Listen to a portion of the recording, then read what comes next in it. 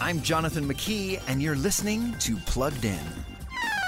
We all like screens, but personally I find it fascinating when we look at what young people prefer doing on those screens. For example, recent studies show that one of young people's favorite screen activities is watching short videos. And I guess it's no surprise that TikTok is now young people's favorite app. So it's also no surprise that Facebook now has aspirations to add more short videos in its feed to try to keep viewers on their platform longer.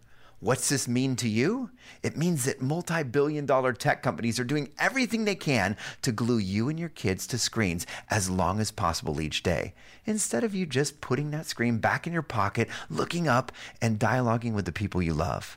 Maybe that's something worth dialoguing about. For more about those screens in your kids' pockets, visit us at pluggedin.com/radio. I'm Jonathan McKee, author of Parenting Generation Screen, with Focus on the Family's Plugged In.